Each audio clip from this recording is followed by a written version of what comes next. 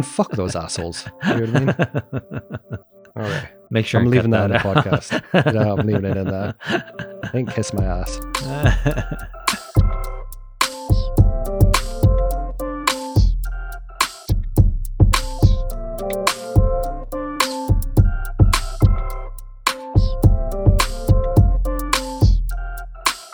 Just the two of us. Once again, the dynamic duo. And we're going to be doing something a little bit different, but not really that different. We're basically doing that thing what you do when everybody cancels on the recording and you've got to make up an episode on the fly. That's what we're doing. I think we're going to attempt to do an A24 tier list, correct? Yeah, we'll do our best. I think when we were putting this together, we didn't realize the volume of A24 movies. And I thought I had seen a lot. Turns out I haven't even seen a quarter of the amount of movies that they have available. As of right now, in production and completed, they have 119 movies, which is more than I think most people think. And the interesting thing about A24 is when I was going through the list, there's a lot of movies that I've seen that I was unaware were actually A24 movies. You know, you just think they're just independent whatever movies, and probably on the lowdown it was A24 before anybody was really paying attention, I guess. I'll apologize for my voice. I am the Night of the Living Dead right now, so bear with me. I think it's kind of sexy. It's kind of like husky. You know what I mean? I think we might get more listeners because of this. Eric's sipping on his Ensure right now, making sure he gets those vitamins and the protein necessary for an old man. I'm going to get an IV drip here in a little bit. Yeah, so if Eric dies whilst recording this, I'll just finish up the episode solo. That'll be great. Posthumous. Okay, so a little bit of information about A24 for the uninitiated. Me and Eric were talking about this the other day, and I was a little bit hesitant to do this for the simple reason being is I don't want to get caught in that A24 trap that I think people are starting to get caught in, where it's like there is no other movie house than A24. And essentially all they're doing is they're publishers, really. They're not the production company, I don't think, for a lot of these movies. They're just kind of like publishers, really. Whilst they're doing a great job and they seem to be very selective, especially in the most recent years, over the quality and the quantity of the product that they're putting out. Going over the list, Eric, there's more movies that I dislike than movies that I like by A24. Does that make sense? That makes total sense, yeah. I mean, of the ones that we just listed leading up to this, I was like, I don't have any interest in seeing this or that. I definitely didn't rush to see a handful of them. So I guess I'm very kind of selective when it comes to what they put out, but it seems like they're stepping up their game a lot recently, and the interest is more there than it had been previously. I think too, well, we'll get into it, but I think as A24 has really pushed or helped push the career of certain directors, I think as a lot of these directors are getting onto the sophomore movie or the third movie, their reputation is growing alongside the companies. So, you know what I mean? As they become more recognizable, so does A24. So it's really benefited them in the long run, I think, to get behind a lot of these directors, up and coming talents, you know? From Wikipedia, our friend Wikipedia, who I should probably donate some money to because I use it all the time and I never contribute. You're what's wrong with the world. I know, with society. Okay, A24 is an American independent entertainment company that specializes in film and television production, as well as film distribution. It is based in New York City. A24 was founded in 2012 by Daniel Katz, David Fenkel, and John Hodges. Prior to A24, all had worked extensively in film and production before leaving their current positions to co-found the company, originally A24 Films, which specialized in film distribution. Starting off moderately in 2013 with a glimpse inside the mind of Charles Swan III, the company's growth started with the release of Spring Breakers later that year. They became better known after picking up the US rights to Ex Machina and Room, and worldwide rights to The Witch, growing substantially since then. They entered into deals with DirecTV Cinema and Amazon Prime in late 2013, with some films distributed through them, and the name was shortened to A24 in 2016. A24's television division has produced The Carmichael Show, At Home with Amy Sedaris, Rami, Euphoria, and Mr. Corman. Here's some accolades. As of 2019, the company's films had received a total of 25 Academy Award nominations. In 2016, films distributed by A24 won Academy Awards for Best Actress, Brie Larson in Room, Best Documentary Feature, which is Amy, and Best Visual Effects for Ex Machina. In 2017, Moonlight won the Academy Award for Best Picture, the first such award for the company, Best Adapted Screenplay and Best Supporting Actor for Mahershala Ali. In 2021, A24 won the Academy Award for Best Supporting Actress for Yoo Jung-yoon in Minari, who became the first Korean actress to win an Oscar. There we go. Interesting enough, only won Best Movie Oscar, but I think looking back, because a lot of A24 movies seem to be almost genre, kind of, like with a lot of horror in there, it makes sense that they haven't won too many Oscars, because I don't think they really push out Oscar bait movies, such as like historical epics or movies about the movie industry or movies about people with disabilities, or you know what I mean? The usual baity Oscar movies. Give them time. Yeah, I think so. Give them time. I mean, Moonlight was pretty, I don't want to say it was Oscar baity, but it was heavy-handed in what it was doing. When it won Best Picture, I was completely pulling for it because I think that was my favorite movie of the year. So I'm a sucker for it.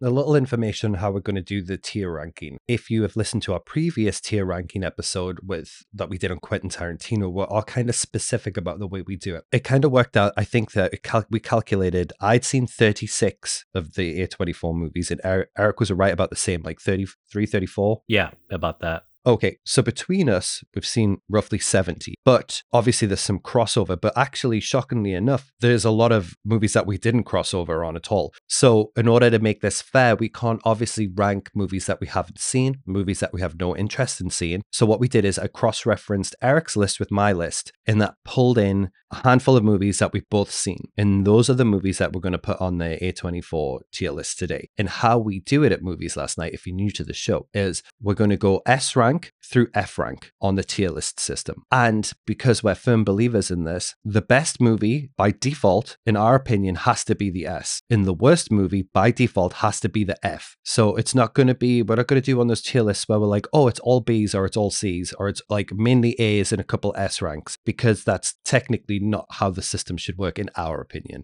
It's a process of elimination. I mean,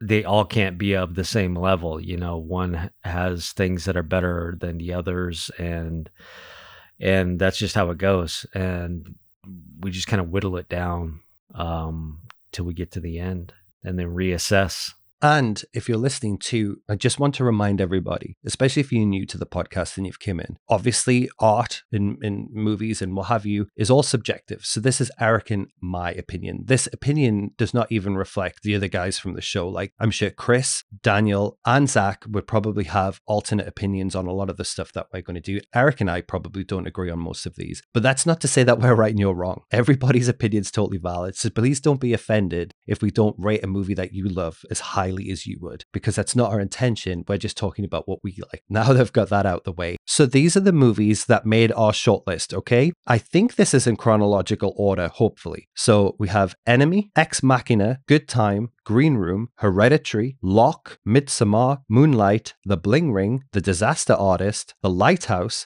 The Rover, The Witch, Uncut Gems, Zola, The Green Knight, Everything Everywhere All at Once, X, Men, Pearl, and Bodies, Bodies, Bodies. So those are the movies that we're going to be putting, which is actually quite a decent chunk of movies. That's good. It's crossed a lot of genres. There's a lot of stuff going on there.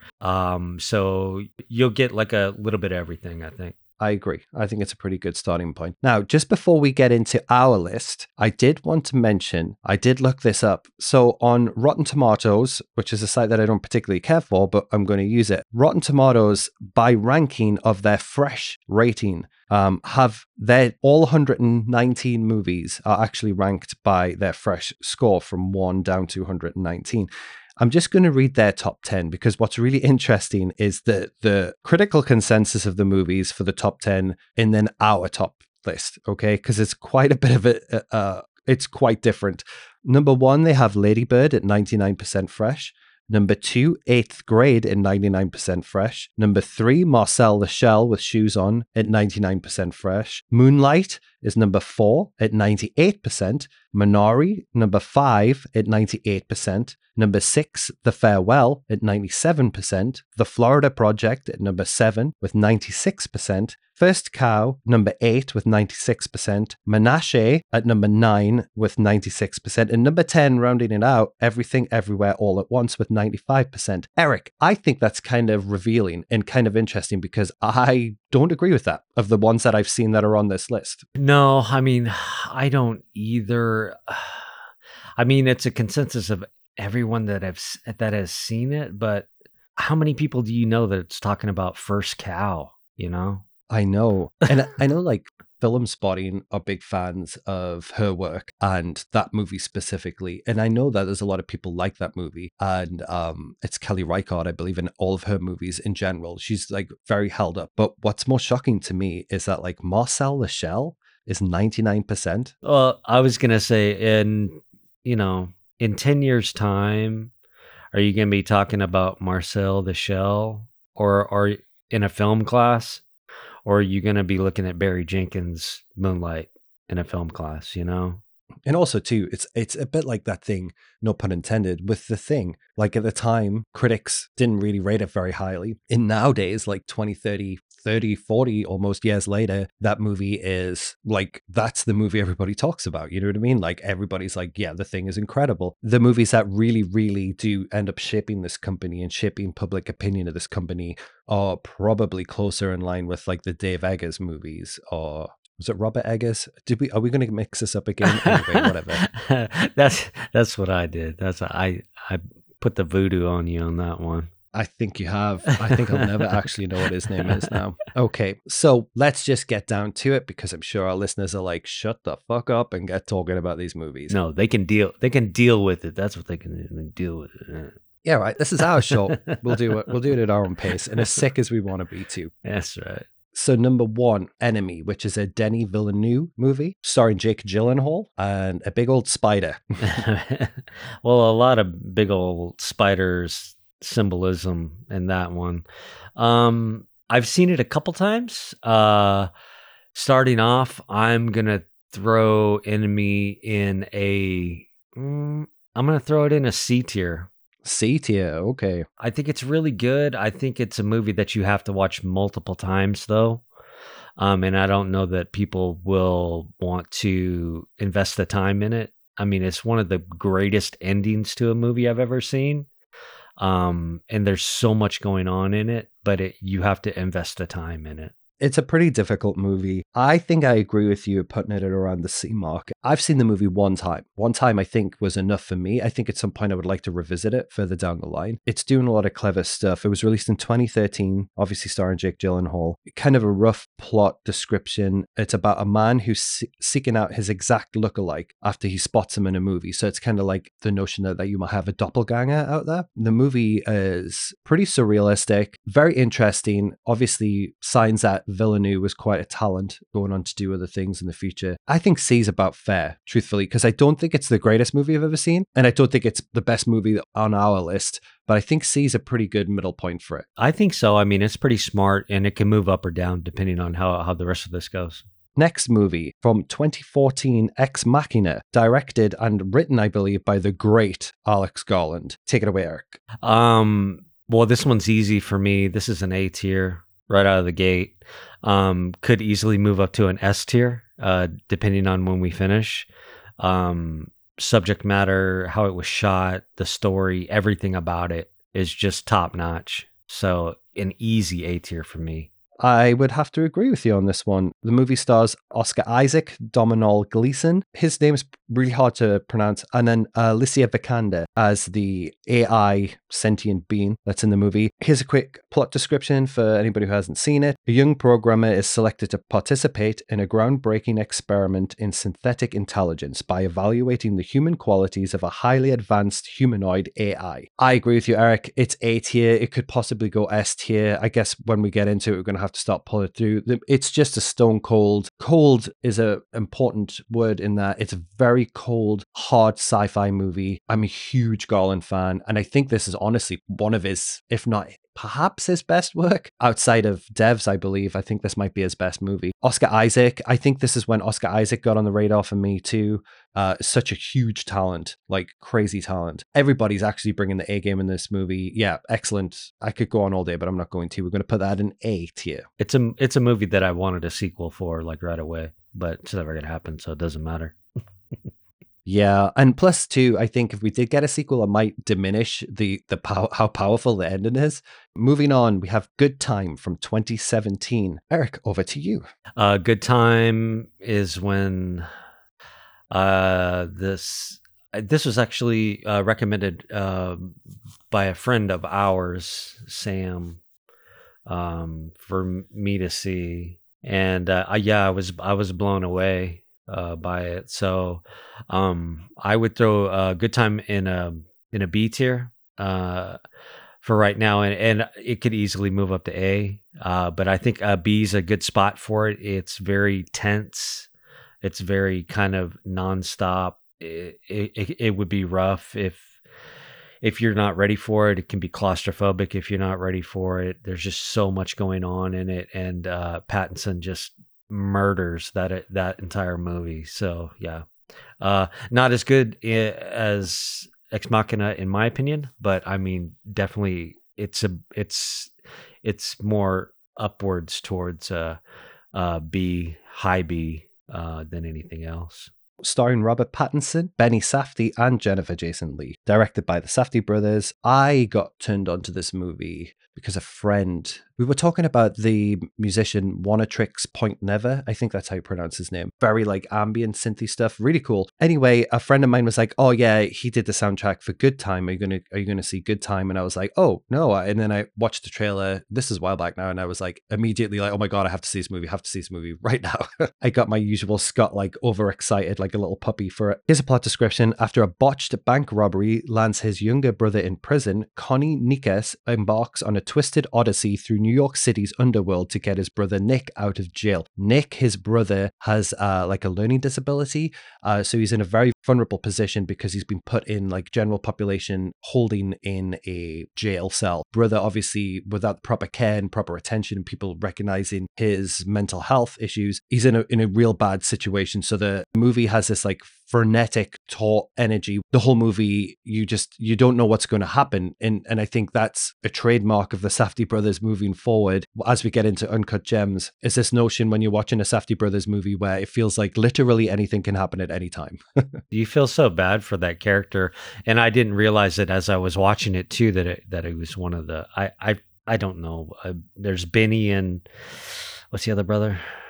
Josh Safdie, Benny and Josh. I didn't realize that was one of the brothers. I thought, well, kind of the way that they cast almost, it seems like, and I'm sure it's not the case, but it seems like, they just pull real people and film real people, but he killed it as much as Pattinson did. Yeah, I think too, maybe it's not for everybody, but at least for me, I think Good Time was the movie that cemented Pattinson as an actor that I greatly respect and admire. Not only that, like I think it really cemented that transition that he had, because obviously he'd done other movies and art house movies before this, but I think this was the movie where I was like, okay, I know exactly what he's doing now. He's going full art house, and like he was kind of a revelation in this movie. His performance, it's so good. So you said B. I am going to, I would say A. That's fair. Yeah. But then as there's only two of us, it's difficult to get a consensus because we don't have a third who's going to like, you know what I mean? Like when Zach did the tier list with us, Zach's opinion would often vary. So it would like make it easier to balance. Would you be okay with an A for now? I would totally consent to an A with that one. It's so good. It's so good. Okay, so we have Good Time at an A. Next on the list is Green Room from 2015. Green Room stars the late Anton Yelchin, who R.I.P. unfortunately passed way too young, Imogen Poots, and Aaliyah Shawkat. And not only that, the great Patrick Stewart is in this movie, which is kind of great casting, as it turns out. Eric, over to you, Green Room. Green Room, I'm going to put at a C tier because I do like it it was kind of marketed as a horror film. To me, it wasn't horror more than it was suspense or thriller, anything like that. And I'm kind of surprised that I'm surprised in the sense that I liked Blue Ruin, the director's debut movie, a bit more. This I really liked the beginning of Green Room, and I like the ending too, but the middle just kind of like seemed to speed up and didn't really give me much as far as like the characters go. It just seemed like a lot of quick deaths and cruel deaths and stuff like that. But I mean, he's such a great director. I think his movie after this, Hold the Dark, which I think came on Netflix, I believe that's what it was called, I really enjoyed too. But I would say it's a movie that I would definitely watch again. But as far as where it falls, I would say a C. I would put it at a C right now. Maybe even a D.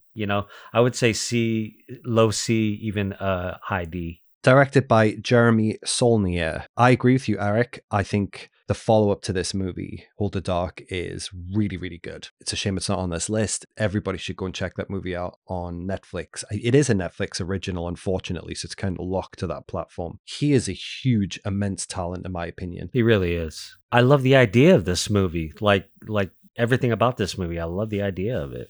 Yeah, like the concept and the setting is right up my alley. A band that's a band as in a punk band strain into a secluded part of the Pacific Northwest stumbles onto a horrific act of violence. Because they are the only witnesses, they become targets of a terrifying gang of skinheads who want to make sure all the evidence is eliminated. So essentially, it's a punk band that gets booked to play a show because they're on tour and they need the money. So they end up taking a show at what turns out to be a skinhead clubhouse in the middle of the woods, where they accidentally oversee a murder. Yeah, essentially. When the skinhead gang realize that the band have witnessed it, they obviously have to get rid of them too because they don't want anybody spreading any information. A great setup for a movie. I think too, also, Eric, with you saying how you thought it might have been a horror movie, it is also a great setup for a horror movie. It almost sounds like the setup for a horror movie in a way, because like the only difference being is that the skinheads would turn out to be like skinhead vampires.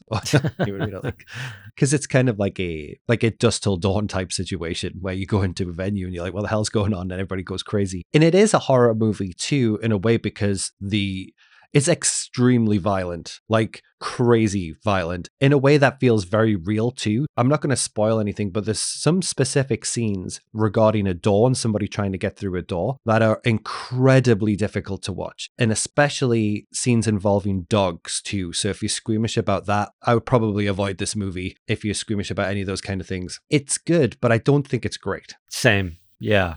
I mean, it's a movie like if someone said, introduce me to this director, this wouldn't be the first one I would go to, I would go Blue Ruin or Hold the Dark.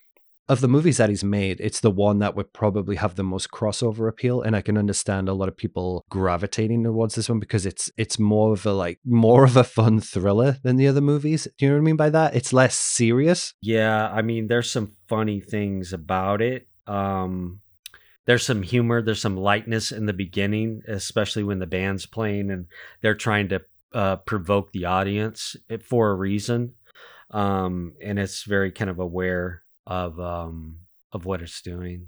Yeah, I'm happy with it at a D, if I'm being honest. I think the biggest revelation, is how cleverly cast Patrick Stewart is. He's such a great actor. seeing him play against type it's really good. It's stunt casting, make no mistake, but it's good stunt casting. Oh, I guess he did do a couple episodes of True Detective too, season 1. That's pretty cool. So we're going to put Green Room at a D for now. Moving on, we have Hereditary from 2018. Written and directed by Ari Aster.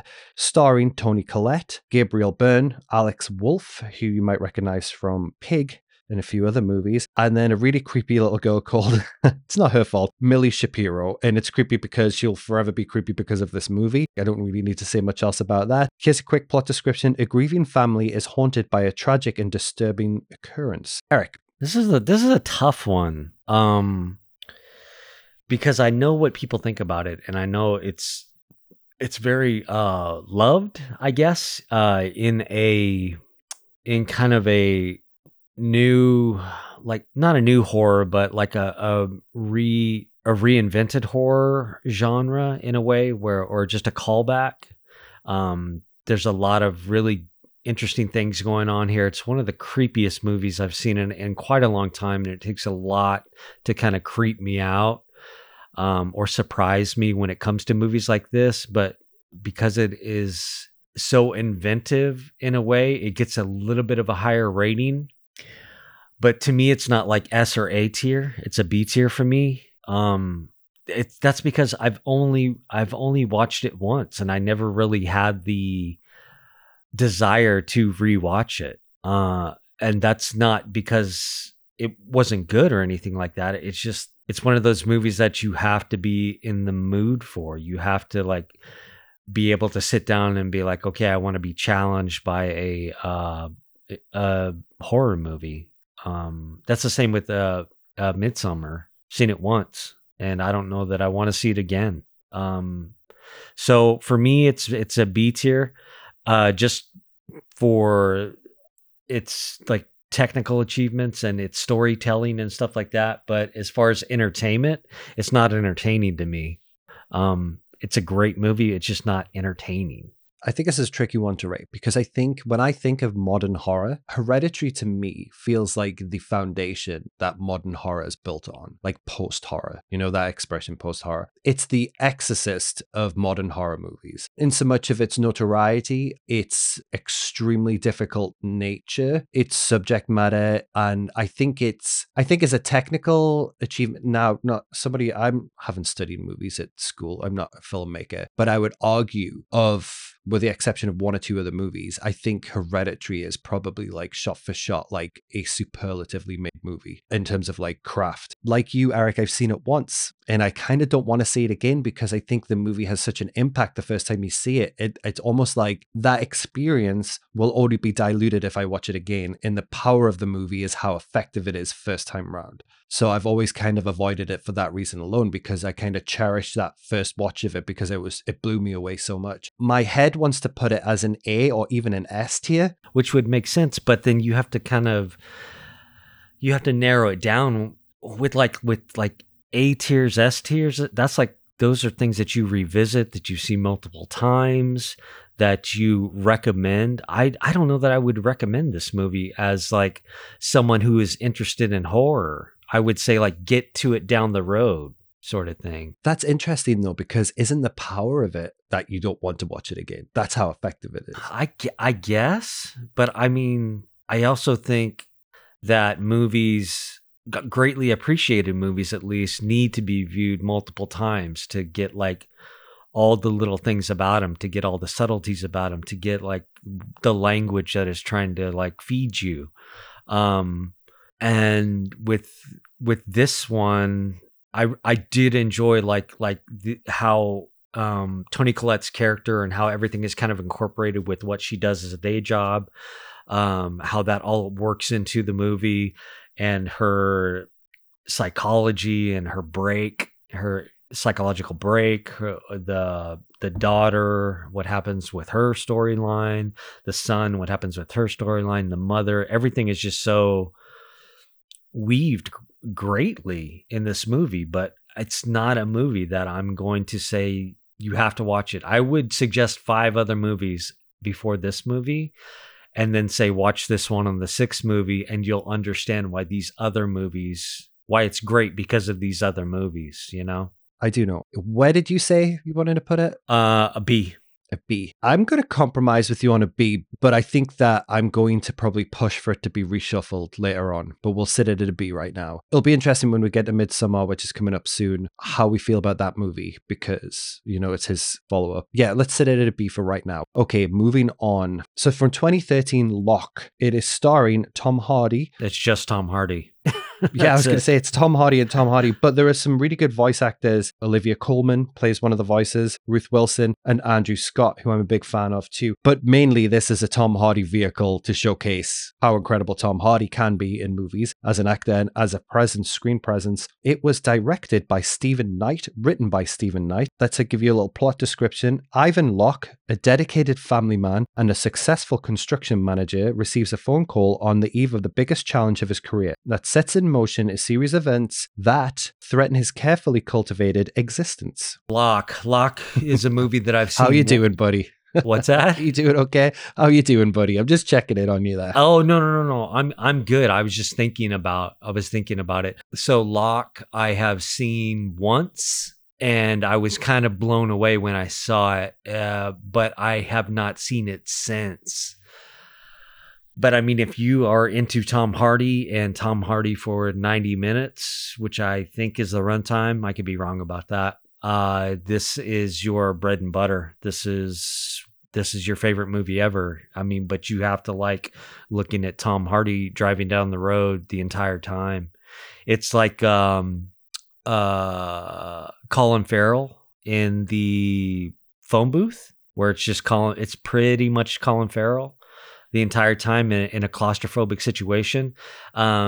But with Locke, it's about how his world is coming undone because he has made a personal and moral decision about how he is going to handle a situation, and he feels it's the right thing to do, and that's how he portrays the character.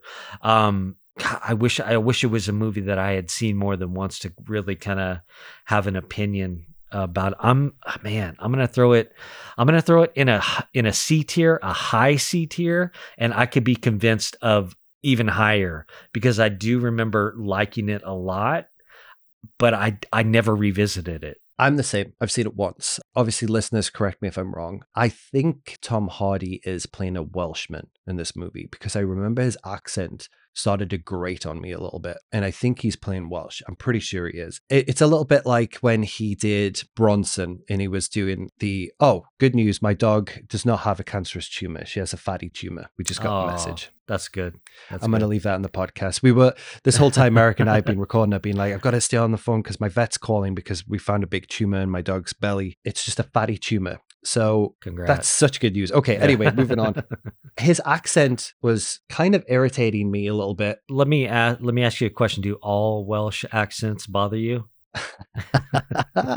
You trying to get us like blacklisted from Apple Podcasts in Wales? I don't think anybody in Wales is listening to our show. No. I mean, the Welsh accent is beautiful, obviously, and they're beautiful people. It's a very musical sounding dialect, like the Welsh accent. It's very pretty. It's just jarring when somebody who isn't Welsh does it because I feel like they over egg it a little bit, you know what I mean? And it gets a little too, it's like when people do Irish accents and then they kind of like, it's a little bit, top of the morning to you know what I mean? That kind of, it's a little too much. And I think Hardy is known for doing accents and also known for doing not very good ones, like Venom, what he does is like, I'm Eddie Brock, kind of, you know what I mean? And like, he's fun. And I like that about Hardy. I like how theatrical Hardy is, even on like, he's very stagey, even when he's on screen, on film. But this is a little bit of interesting trivia, Eric. Did you know this? So the movie had an unconventional shooting schedule. Tom Hardy filmed his part over 6 days. And basically what they did, it's all taken overnight. They filmed the movie twice every night because it's all one take. So he literally filmed the movie 2 times every day for 6 days until they got the version of it that they wanted. Isn't that crazy? That is crazy. I mean, essentially it's a play. The entire movie's a play. But I mean, that doesn't surprise me. He seems like he's all in whatever project he's gonna be. I can't fault his commitment as an actor. And I think the movie's a great premise. It's done very, very well. It's very effective. I think C. I agree with you on C. I think C's fair. It may be worth revisiting. And it is a big recommend for me, even though we're just putting it at a C. Bear in mind too, guys, when you're listening to this, just because we're saying this is a C, And then we're going to have some movies that might fall into the F category. It doesn't mean that it's an F by everybody else's standards. It's just an F on this list or a D on this list. Locke, whilst it's being a C, and Enemy right now, whilst it's a C, are better than probably 90% of other movies out there. You know what I mean? Well, they're probably better than 90% of the movies that we haven't seen on the A24 list as well. Agree. Strong agree. And some of the movies that I have seen on the A24 list that we can't cover because if Eric hasn't seen them are nowhere near as good as these movies, in my opinion. Like, nowhere near. A24 has some stinkers, believe it or not. So, yeah. They take chances. Yeah, they do. And I kind of like that about them too. So we're jumping to 2019 and Ari Aster's follow-up to Hereditary. Not a sequel, obviously, but his sophomore film. It is called Midsommar, starring the great, great Florence Pugh. I think her breakthrough also stars a bunch of people who we don't know. And then Will Poulter, who you might recognize from not the Hunger Games, the Scorch Trials or whatever, you know, that movie. Anyway, he's from Maze Runner. He's from the Maze Runner. Maze Runner. Okay, bloody hell. Spit it out, Scott. Here's a quick plot description. A couple travels to Northern Europe to visit a rural hometown, fabled Swedish midsummer festival. I murdered that. I butchered it. What begins as an idyllic retreat quickly devolves into an increasingly violent and bizarre experience. Basically a competition at the hands of what turns out to be some form of pagan cult. That's the plot description. I mean, think Wicker Man and you've got Midsommar. Basically. Yeah. Yeah. This is what I liked about the movie. I liked the beginning a lot. I like the lead up to the trip. It's so dark. And it really introduces you to that character's trauma because that's what you get to experience from beginning to end is that character, Florence Pugh's character's trauma and how it kind of progresses throughout the film. And goes like full bonkers until the end, and but it's also like it's how to avoid like toxic relationships, you know, like signs of toxic relationships and when you should like run away from them. I guess it subtly kind of examines that too. But as far as like a tier list, I put it at that's another tough one, you know, because it's one I've only watched once and I haven't wanted to revisit it, not because it's bad, but just because for whatever reason, you know.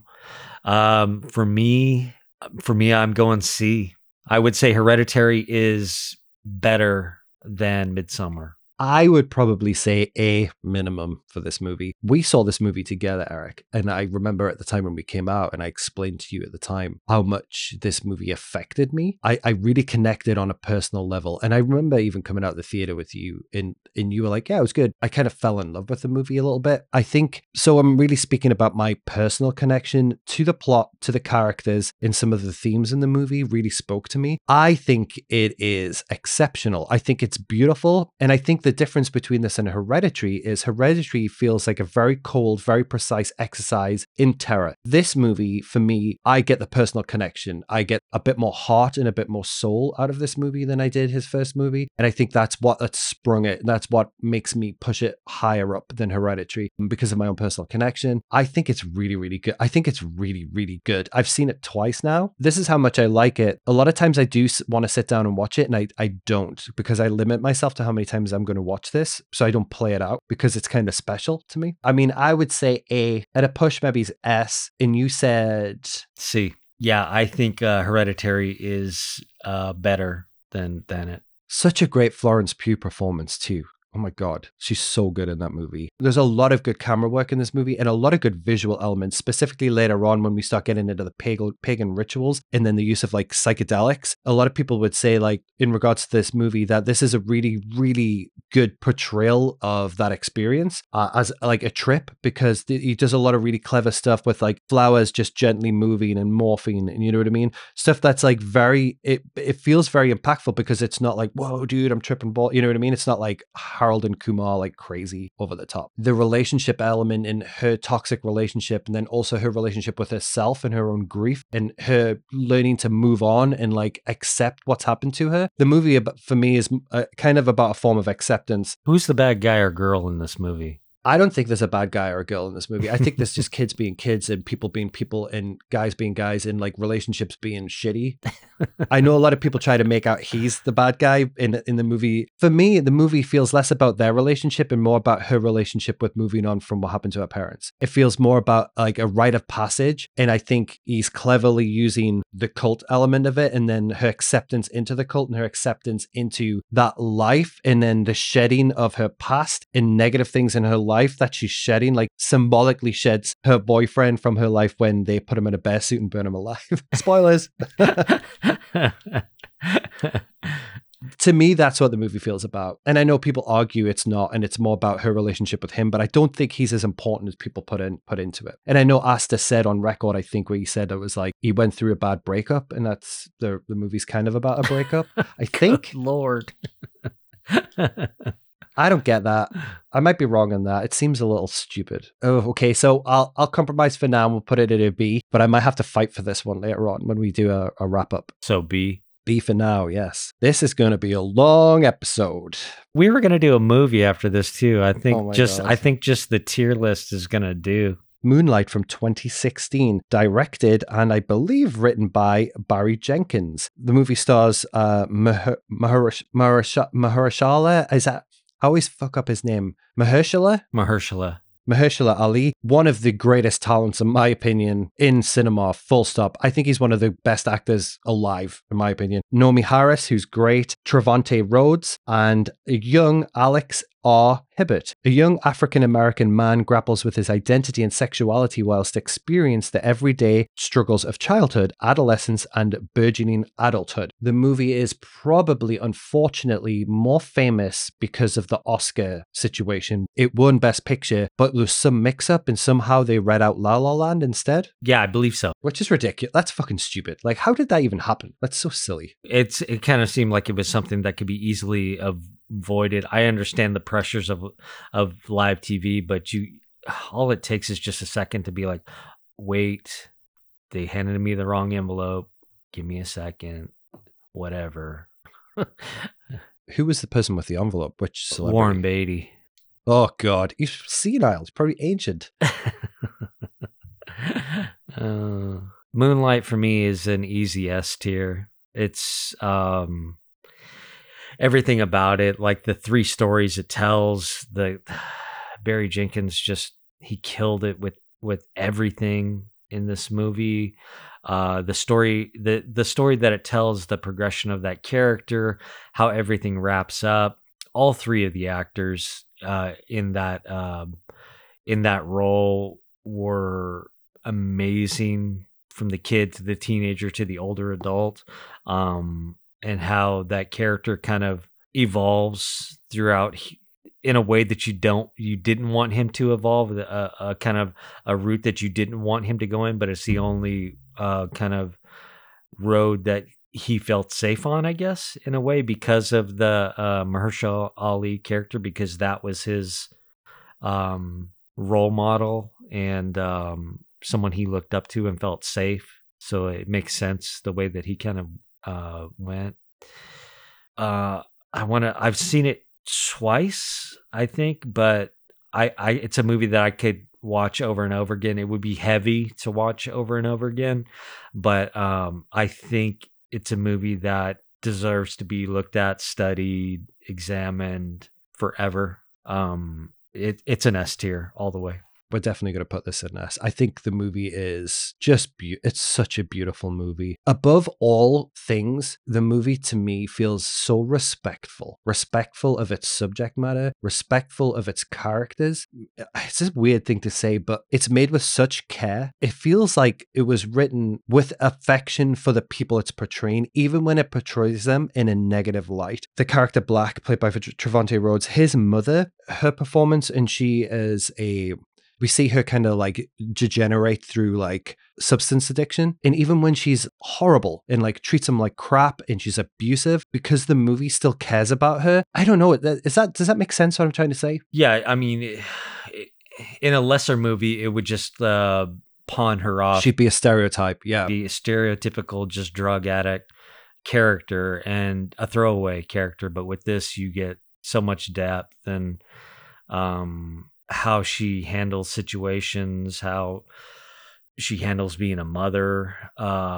You get glimpses into her addiction. You get the kind of the tenderness of Mahershala's character, and I forget the woman that he's in a relationship with when they take in Janelle Monáe. Actually, it's the musician Janelle Monáe, which is super cool. Yeah, I mean that whole storyline and how she kind of continues on throughout a majority of his life. So she stays in his life and she stays like a positive role model in his life. I think it's a beautiful movie. Good Lord, is it a good movie? It's definitely S tier with a bullet, in my opinion.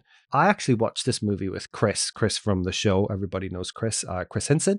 We watched it at his place and I was a little late to the party, and I think I put it off because I was worried that this movie might, sometimes I get a little put off by movies when I'm worried they're going to upset me when I watch them, and I didn't want it to be like misery porn. It's not about that at all. The movie could speak to a lot of people. It could speak to people who are fathers, people who are mothers. It could speak to anyone who's a son, anybody who's a child of a parent, like because it goes through so many dynamics. And I know one of the big themes of the movie is his burgeoning homosexuality and his dealing with his sexuality. And I can't speak for that, obviously. What I really took away from it is also, I feel like the movie is about manhood regardless, and I feel it's a movie about adapting to what you believe you're supposed to be as a man, and masculinity. The movie feels a lot about masculinity. Mahershala Ali's character, in like the kind of masculinity that he represents, through to the main character Black, his conflicting ideas of what it feels like to be a man, and when he's basically he's kind of hiding himself within masculinity because he feels like at threat because of his sexuality, and that he's not. And it's just such a really good breakdown of how we see ourselves and how like men kind of feel like they need to portray themselves in order to fit in tropes that we're supposed to have. This is how good the movie is that I'm not smart enough to talk about it. That's how good the movie is.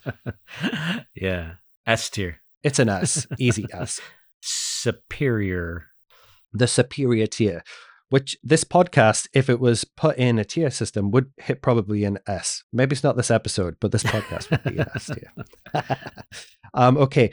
We're going down a bit, I think, personally, in quality. The next movie is The Bling Ring. IMDb, do not let me down right now. From 2013, directed by the great Sofia Coppola, starring most notably, there's a bunch of kids in this movie, most notably starring Emma Watson from Harry Potter, who you might know. I believe this movie is kind of based around Paris Hilton and like some things that happened with Paris Hilton, I believe. 2013, here's a plot description. Inspired by actual events. Yeah, so it's based on real life events. A group of fame-obsessed teenagers use the internet to track celebrities' whereabouts in order to rob their homes. And I think Paris Hilton was victim of this real life setup. The Kardashians, I think. Really? Yeah, it's been a while since I've seen it. I probably saw it about a year or so after it came out. And I think it's going to get a resurgence because either there's an HBO or some other streaming service is doing a documentary on them. Where those kids are actually talking about what they did and everything, and they seem just as empty and vapid and vacuous and void of any humanity as they probably originally were. They just seem like empty people. But that's just me being a curmudgeonly old man. An old geezer, an old duffer. Yeah. But for me, as far as the movie goes, I think Coppola made better movies, better subjects than this. I think that it's a fun subject to tackle because of the time period, and when you can get away with it's probably one of the last times that you could kind of get away with this in the culture just because it was early days internet, early days celebrity culture, or early days when people didn't really understand technology that well, in a sense, to where you would announce that you were going to be somewhere, and your home could easily be found on Google Maps or whatever, and people could go and break in, basically. But it's kind of the beginning of all that. But overall, I would put it at a D tier, because it's not as good as anything else on this list, and I think that Coppola has made stronger films. I agree with you, Eric, pretty much word for word. I was going to say it might be the most fun movie on this list, but it's not really, because I think there's movies coming up later on that are a little bit more fun, with a little bit more heft to them. Definitely not her best movie by a long shot, like not even close. Truthfully, I was kind of a little disappointed that this is what she was doing. I remember when I watched this, I was like, really? You could do bad movies in this? Obviously, I'm not in a position to tell her. I don't know what the fuck I'm talking about. I would say, for me, E tier. E tier? Yeah, because we're going S through F, so I would say E for now. Because if it's a D, it's not as good as Green Room. No, you're right. I could easily drop it down to F, to be honest. With everything left on the list, that would be an easy one for me. So E, I'm perfectly fine with. Okay, moving on. We have so far we've done 1, 2, 3, 4, 5, 6, 7, 8, 9 movies so far, and we have 1, 2, 3, 4, 5, 6, 7, 8, 9, 10, 11, 12 movies to go. Oh my God. The next movie we're going to be talking about is The Disaster Artist from 2017, starring James Franco, with Dave Franco, Seth Rogen. Who else is in this? Alison Brie, which is Dave Franco's wife. Directed by James Franco. Oh my God. Zac Efron's in this movie. Paul Scheer, who I love. Plot description. Do we need a plot description? It's The Room. It's The Room.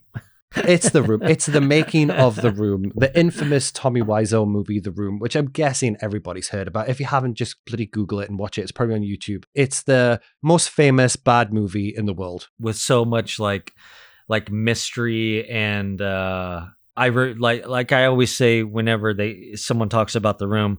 I lived in California while when the movie was coming out, and when I would go to LA, you would see those billboards everywhere for The Room, and you're like, what's this about? With this big vampire crooked eye face on a massive billboard when you're driving down the street, you're like, what is this? I mean, you got to go Franco, F for Franco, you know? There are some very funny parts in it. But I mean, it's a movie that I'm never going to watch again.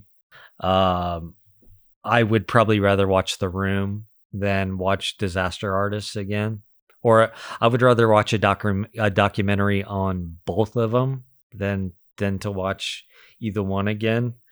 So, I mean, as far as the list goes, it's an easy F for me. I'm going to make this quick. I'm going to agree with you and put in an F. Now, I don't want anybody listening to think that I'm doing this because James Franco, I don't know if what's been said about him is true, regardless, blah, blah, blah. Separate the art from the artist. I'm just going to say it's very trendy right now to wail on James Franco.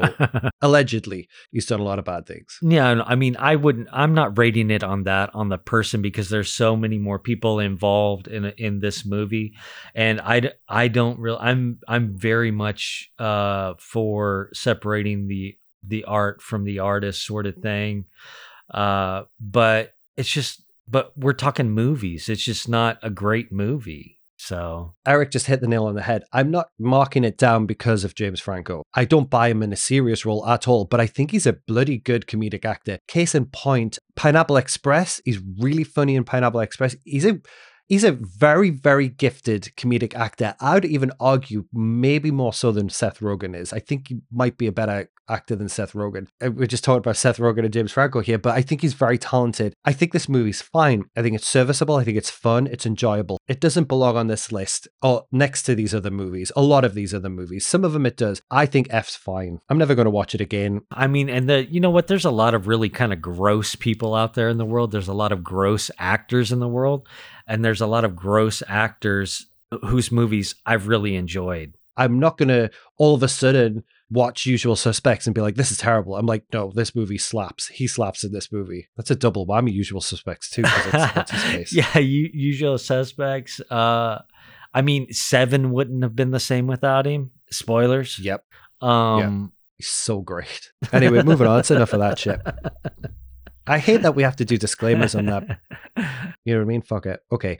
Moving on. What's next on the list? Okay, now we're starting to get into some pretty interesting territory. I think these next few are going to be pretty good. Out of chronological order, from 2019, we have The Lighthouse, written and directed by Robert Eggers. Robert Eggers, not Dave Eggers. Starring Robert Pattinson, Willem Dafoe. Elliot and I did an episode on The Lighthouse. You can go back and listen to it on our feed. I mean, Eric, just have at it. To me, it's a B tier. Oh, I know it's gonna be tough.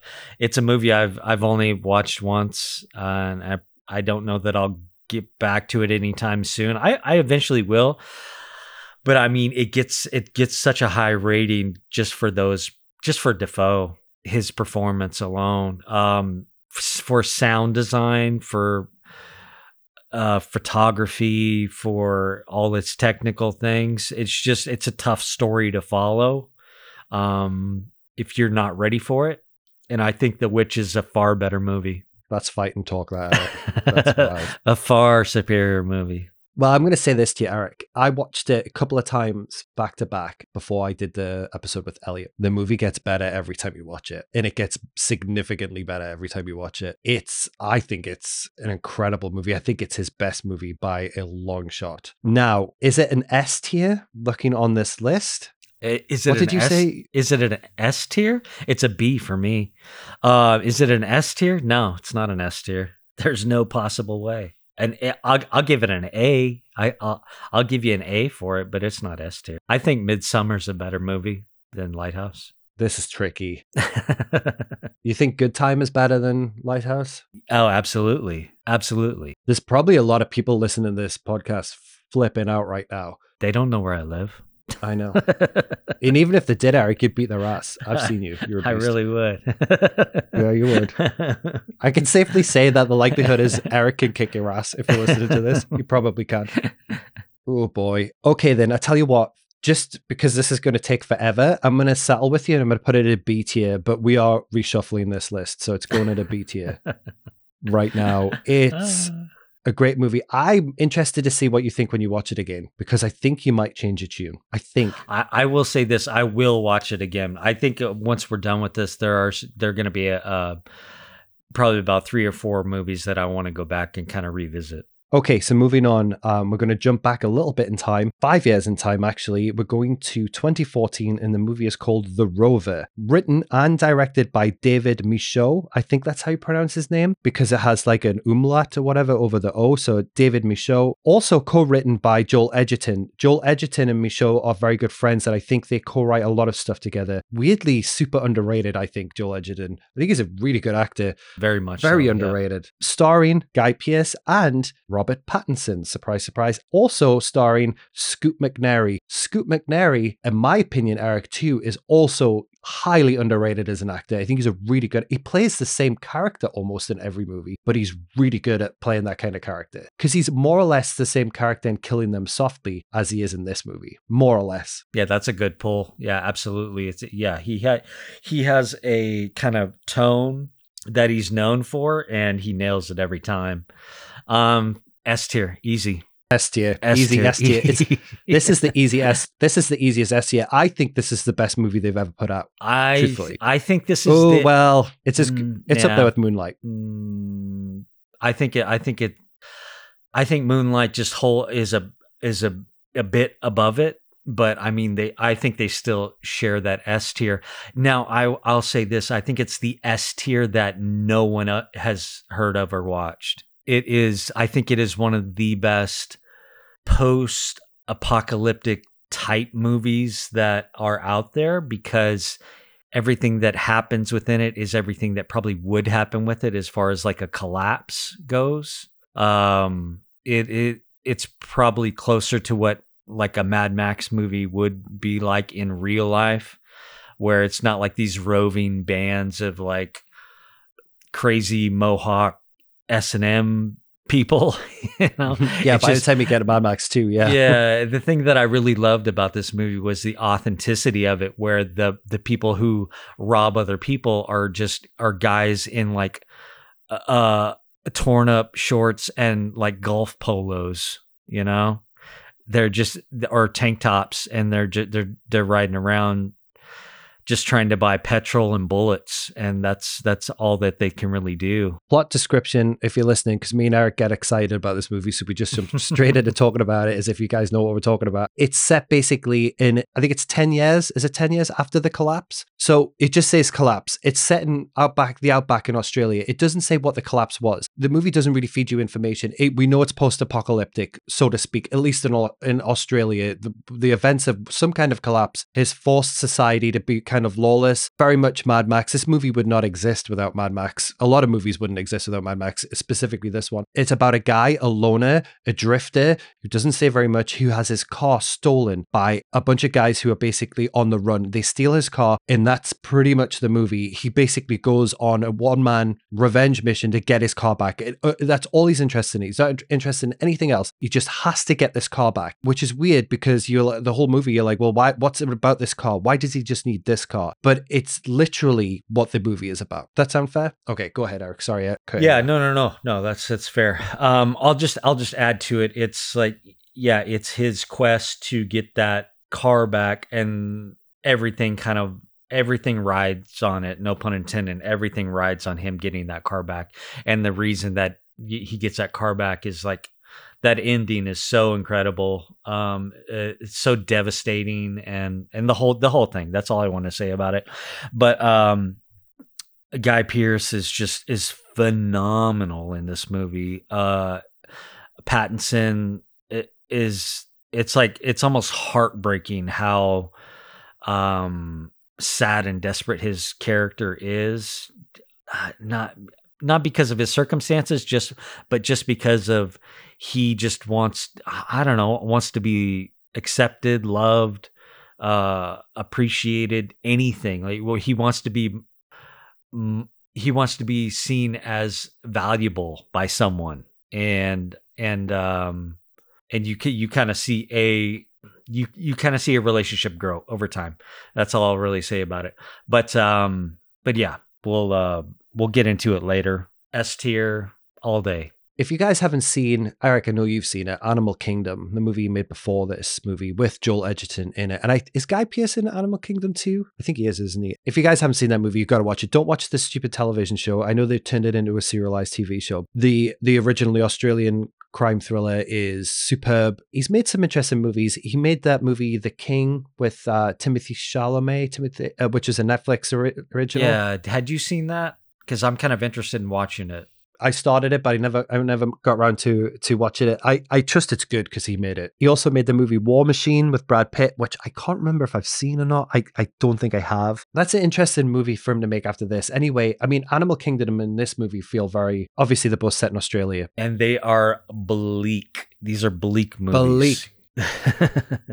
This is like his style, I think. Just to get out of the way with, like, I have a huge affinity for Australian movies. I don't know why. I love Australian movies, specifically Australian crime dramas. I've always had like a fascination and an obsession with the outback and with Australia. It's probably the place that I want to go to the most right now. Like, I've never been, obviously. I think Australia to me feels like, and it's not probably true because I should imagine of any great landmass like Canada, Russia, America, but Australia to me feels like it's never really been inhabited. It seems like this big, wild, crazy place that's trying to kill you at all times. It seems like seems like the last lawless place on earth. You know what I mean? But it feels like it just doesn't. And I know that's not true, but it feels like there's something magical about Australia. I think Guy Pearce is absolutely phenomenal in this movie. Probably his best role. I know some people might argue, but I think it might be his best role. He's done some good work though. Yeah. I think he should have stopped acting as soon as he was done with this, because threw the mic down. That's the top right there. And we'll not talk about it anymore. There's no need to. We're definitely going to do an episode on it. That was the intention today, is that this list that's taking 19 hours was supposed to be the build up to the episode. What were we thinking? We should never have started this bloody thing. Anyway, S tier, easy. Moving on. Easy, S tier. We're actually going to jump a little bit forward in time now.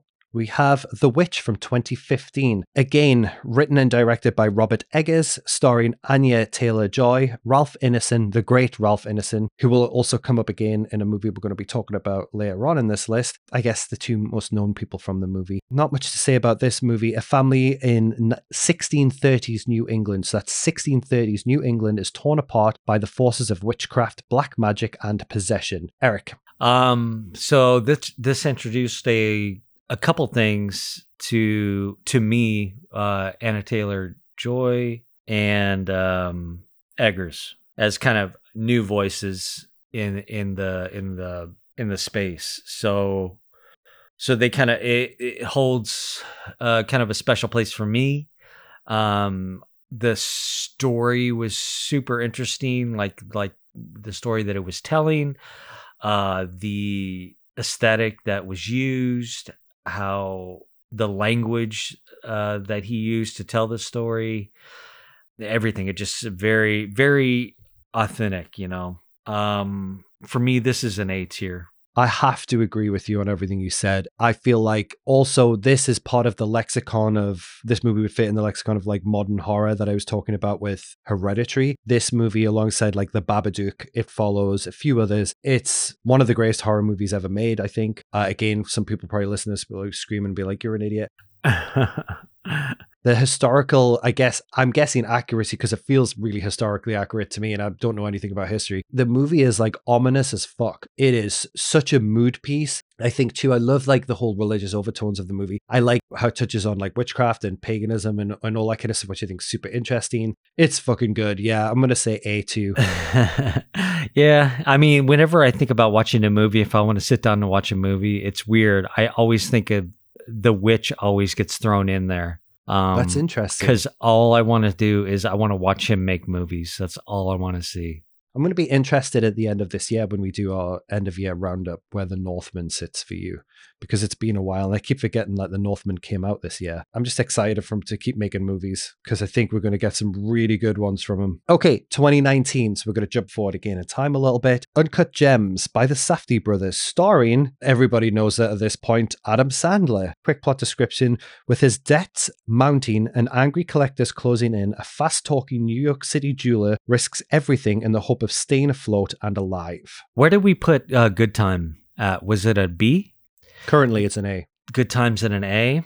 Oh, Uncut Gems is an S then. Because I think... Really? I think Uncut Gems is better than... I would say it's better than Good Time. So if I put Uncut at an A, we would have to drop Good Time down to a B. Give me a reasoning. Because I think what happened is with every movie, they're upping their game. They're building their tension. They're understanding the kind of the movie that they're wanting to get across. They understand genre. They understand their characters. They understand how to use music within their films. And at every point, it's always just a bit better, right? And I think they did something. They were able to pull out Sandler out of that. They've done what kind of few directors have been able to do with character actors like that, and that is pull a different performance out. Even though I'm well aware that he has the chops to do it, I think it takes kind of special directors to get something else. Where Paul Thomas Anderson obviously did it, and I think they did it by subverting what everybody thinks about Sandler. Because it's hard to separate Sandler from a movie. Very difficult. It's very difficult, and I think with this, you have a strong supporting cast. You have You have him and how he kind of plays around with everyone, and he very much owned that role. And I don't remember if he got nominated or not for it, but he definitely deserved to if he didn't. I don't think he did. I think he got snubbed, and I think that was one of the things. I could be wrong about that. But the ending was great. It had everything in it, like a strong heist movie almost. It definitely had that tension. It had that tension, and it played with it well, and it ran it the entire time. And it made me care. It made me care about his character when his character is such a scumbag that you don't want to care about him at all, but you have no way not to, in a way. So for that reason, it would be an A and pushes Good Time down to a B. I think, because I think it is just a step above. I agree with you, and that's exactly what I'm going to do. I'm going to put Good Time down to a B, and I'm going to slot Uncut Gems in at an A. First reaction when you said that, I was like, really? And then listening to you talk, and then like thinking about the movie. Did we see this together? We did, didn't we? Yeah. Saw this? Yeah, we saw it together. Hands down, probably the most stressful experience I've ever had at a movie theater. Not because of external factors, but because of the way the movie was making me feel. The movie is an exercise par excellence in controlling and building tension, almost unbearably so. And if they started that, if they kind of like were honing that skill with Good Time, because Good Time feels like that too, then they like perfected it by the time it gets down to Uncut Gems. Inspired casting of Sandler. He just doesn't stop. His character doesn't stop the entire time. It's exhausting. As a comedian and as somebody who is has such like a big persona, he can channel that and he can drive that kind of like energy into him. I think Adam Sandler's Jewish. Yes, he is, isn't he? The whole element of this movie that's about Jewish people, his faith, and then his family. I think he's a really good person to play that too, because this sounds like a weird thing to say, but because he's so familiar to me over the years now, Adam Sandler, he feels like he's a really cool way to like Trojan horse me into this world, which I'm not familiar with, and in these dynamics that I'm not familiar with, because I'm so familiar with him. The thing about Adam Sandler, and this is why I think it's good casting, he puts you at ease very much because it's Adam Sandler. So like when you see him in some movie, that's what's effective about Punch Drunk Love too, because his character in Punch Drunk Love is very difficult. And then this character that he's playing is such an asshole too, and such a crazy person that it's hard to connect to him. But because it's Adam Sandler, we kind of like connect to Adam Sandler, then connect to the character. He's like a good stepping stone, and he's just really good. Safdie brothers perfected it. It's kind of wild. I don't think I'd sit through it again though. I would. I got the 4K Criterion when it first dropped, so I'm all in on it. Okay, might be worth a rewatch for me too then. Okay, so Uncut Gems at an A. Give me 2 seconds. I'm just gonna let my cat out because she's crying. Mm-hmm.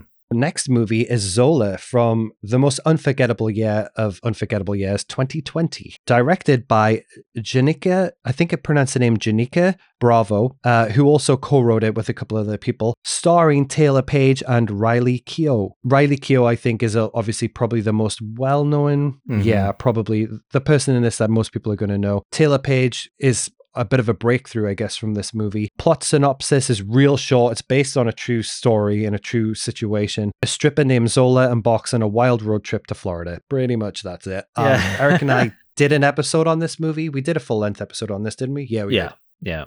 Okay, Eric. I'm trying to think what we have left. I can tell you what we have left. What do we have left? We have Green Knight, Everything Everywhere, X, Men, Pearl, and Bodies. We're on the home stretch. This is an F tier. Yeah, I mean, it's not that it's a horrible movie, like sort of thing, but it's a movie I'm never gonna watch again. It's a movie about kind of gross people doing gross things, being gross, and living in their gross world. You know, it's like there's none of the characters are have a redemption thread that runs through it. It's not about that. It's just about a time in someone's life, which I don't know how much of it. I know it's based on kind of a tweet thread that happened, but who knows how much artistic license was taken in order to kind of tell a story. So I'm kind of thinking there's a lot of kind of nefarious stuff that probably happened that we didn't really get exposed to, and even so, I just didn't care about any of the characters in it. It's not a movie that really kind of made me happy at all. I felt bad the entire time. So yeah, for me, it's an easy F tier. I mean, with everything left, it's simply put there. I would be tempted to put this a little higher. Maybe it's like an E, potentially a D. I don't think it's a good. It's not that I don't think it's a good movie. I think it's a fine movie. I know, like, the time it came out and the time I saw it too wasn't the best. I mean, a lot of my opinion on things is tainted by my general mood in 2020. Yeah. Like, I think in a normal world, I think I might have latched onto this movie a little more than I did. But I think I was in such a negative headspace that I didn't really want to deal with a lot of stuff that I felt negative. I don't think you liked the way that it was shot either. You had a big problem with it. Yeah, I don't like the aesthetic of the movie. It's not my chosen. It's pretty, but it's deliberately unpretty, which is not really my scene as like an aesthetic, if that's the best way to describe it. I feel like too, I don't know if the movie's really trying to say anything. Exactly. It's like a Vice article, or it's like Face magazine. Pretty and edgy, but vapid, I think. I'm fine with it going as an F. I think the performances are good in it. Taylor Page is great, yeah. Kyo's good. It's a brave performance by her because she plays such a like unlikable person who also has to do a lot of really terrible things, like, and suffers a lot, I guess. I think it's a fucking ugly movie. Yeah, I'm happy with F. Okay, so moving on. Another movie I've only seen once. That's a bit of a running theme, I think, with these. So jumping forward to like right in the middle of the pandemic, we have the movie The Green Knight. Green Knight was written and directed by David Lowery, Dev Patel, Alicia Vikander, Joel Edgerton, who we mentioned before, is actually in this movie. That's the main three. And then Ralph Ineson actually plays the Green Knight. Sean Harris, another great character actor. Sean Harris plays the king. Plot description, a fantasy retelling of the medieval story of Sir Gawain and the Green Knight, which most people are familiar, I guess, with. Eric. What do we have sitting at C right now? We have Enemy and Locke. I think this is a B tier movie. Yeah. With the way everything is sitting right now, technically it's pretty amazing. Everyone's performances are really great. It tells a great story. I remember watching it when we watched it. Wasn't it like dark? Like there was we had a bad screening. Yeah, we had a bad screening, so it was like really dark. It was hard to tell some stuff that was going on. It was quiet too. Yeah, it was quiet too. It wasn't as loud, but I was still engaged with it. But it's not a movie that I've gone back to at all. It's one that I think maybe I will eventually, but it's going to be a while. But I do remember liking it. I do remember enjoying it.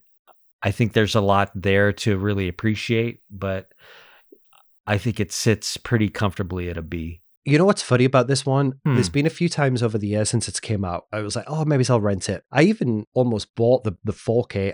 I'm kind of interested to see this on 4K. I think the problem with this movie for me is our screening was so bad and the sound was so bad and the screen was so poor that I think it kind of tainted this movie for me in my memory. I think this movie is better than I remember it being because it was so disappointing and underwhelming, the experience, the theatrical experience for this movie. Like if we had seen this in Dolby screen, I think this movie would have rocked my socks. You know what I mean? Yeah. Because I didn't. I think this is one that I most need to rewatch to really reappraise. I would probably, where I'm at right now, sit it at like a C or a B. I'd be happy with compromise on a B. Yeah, absolutely. I mean, it could drop to a C, like a high C, but yeah, I'm happy wherever it's B or C. We'll sit it at a B. It will need to get shuffled when we get to the end because it can't sit next to Midsommar, but we'll figure that out.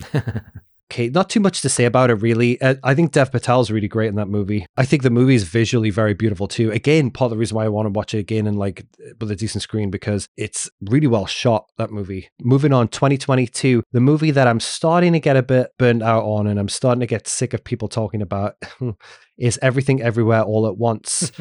Not really. I mean, it's the Daniels, written and directed by the Daniels, starring Michelle Yeoh, the great Michelle Yeoh, and also the great Jamie Lee Curtis. Other people too, James Hong, who plays the character Gong Gong, who's great. You might know him from Big Trouble in Little China, just to name a few movies that he's been in. Ke Huy Quan, who plays Waymond Wang in the movie. Everybody knows him as Data from The Goonies. Here's a quick plot description. This one's tough to put in a plot description, but they tried. An aging Chinese immigrant is swept up in an insane adventure in which she alone can save the world by exploring other universes, connecting with the lives she could have had. Okay, Eric. I would say a C tier. I think that's safe. I mean, I think a C is safe. I don't think it's... I don't, it's not higher than a B. If it went to a B, I would be fine, but it's not any higher than that. I think C is probably the lowest it should go. There's a lot going for it, but there's a lot that you've already seen. You know, if it's you know, it's the multiverse Matrix kung fu extravaganza. I don't know. I don't know. There's a lot of interesting stuff going on. I kind of like the idea of how you have to get to these other lives. It's a different way of telling that story. Some are silly, some are, you know, painful to watch. The movie is a lot of fun though, and there's a lot of heart in there as well. And I think if you're in the right headspace, it could be like a spectacular movie for you. And that's not to say I wasn't in the right headspace, but it didn't blow me the way that it blew everybody else away. You know, some people have seen it like, you know, 9 times or whatever.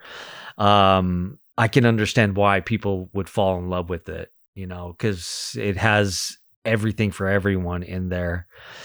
But I doubt that I will watch it again in quite a while. You know, I did enjoy it, but I would say a C is a safe bet for me. We did an episode on this movie, or go back and listen on the main feed. I went cold on it after a while. I was lucky enough to see it in IMAX when they did the Universal showing where they showed it everywhere, all at once, that one screening. So they showed it consecutive all at the same time across the country. So I did get a catch in IMAX, which I'm pleased about. I don't know how much of this is, if any of it's actually shot in IMAX. I don't think it is. It's just like seeing it on a big screen, but it's not like in IMAX aspect ratio, I believe. But it was a fun experience. I think I connected with the movie a lot the first time I saw it. I saw it another 2 times because I was really high on the hog after seeing it the first time. And it kind of like lost its luster the second and third time, I think. I'm guilty of this. I see movies too many times in too short of a space, and I think it can have a negative effect on a movie, rather than just letting it sit and then savor it, then go back to it. I think I do that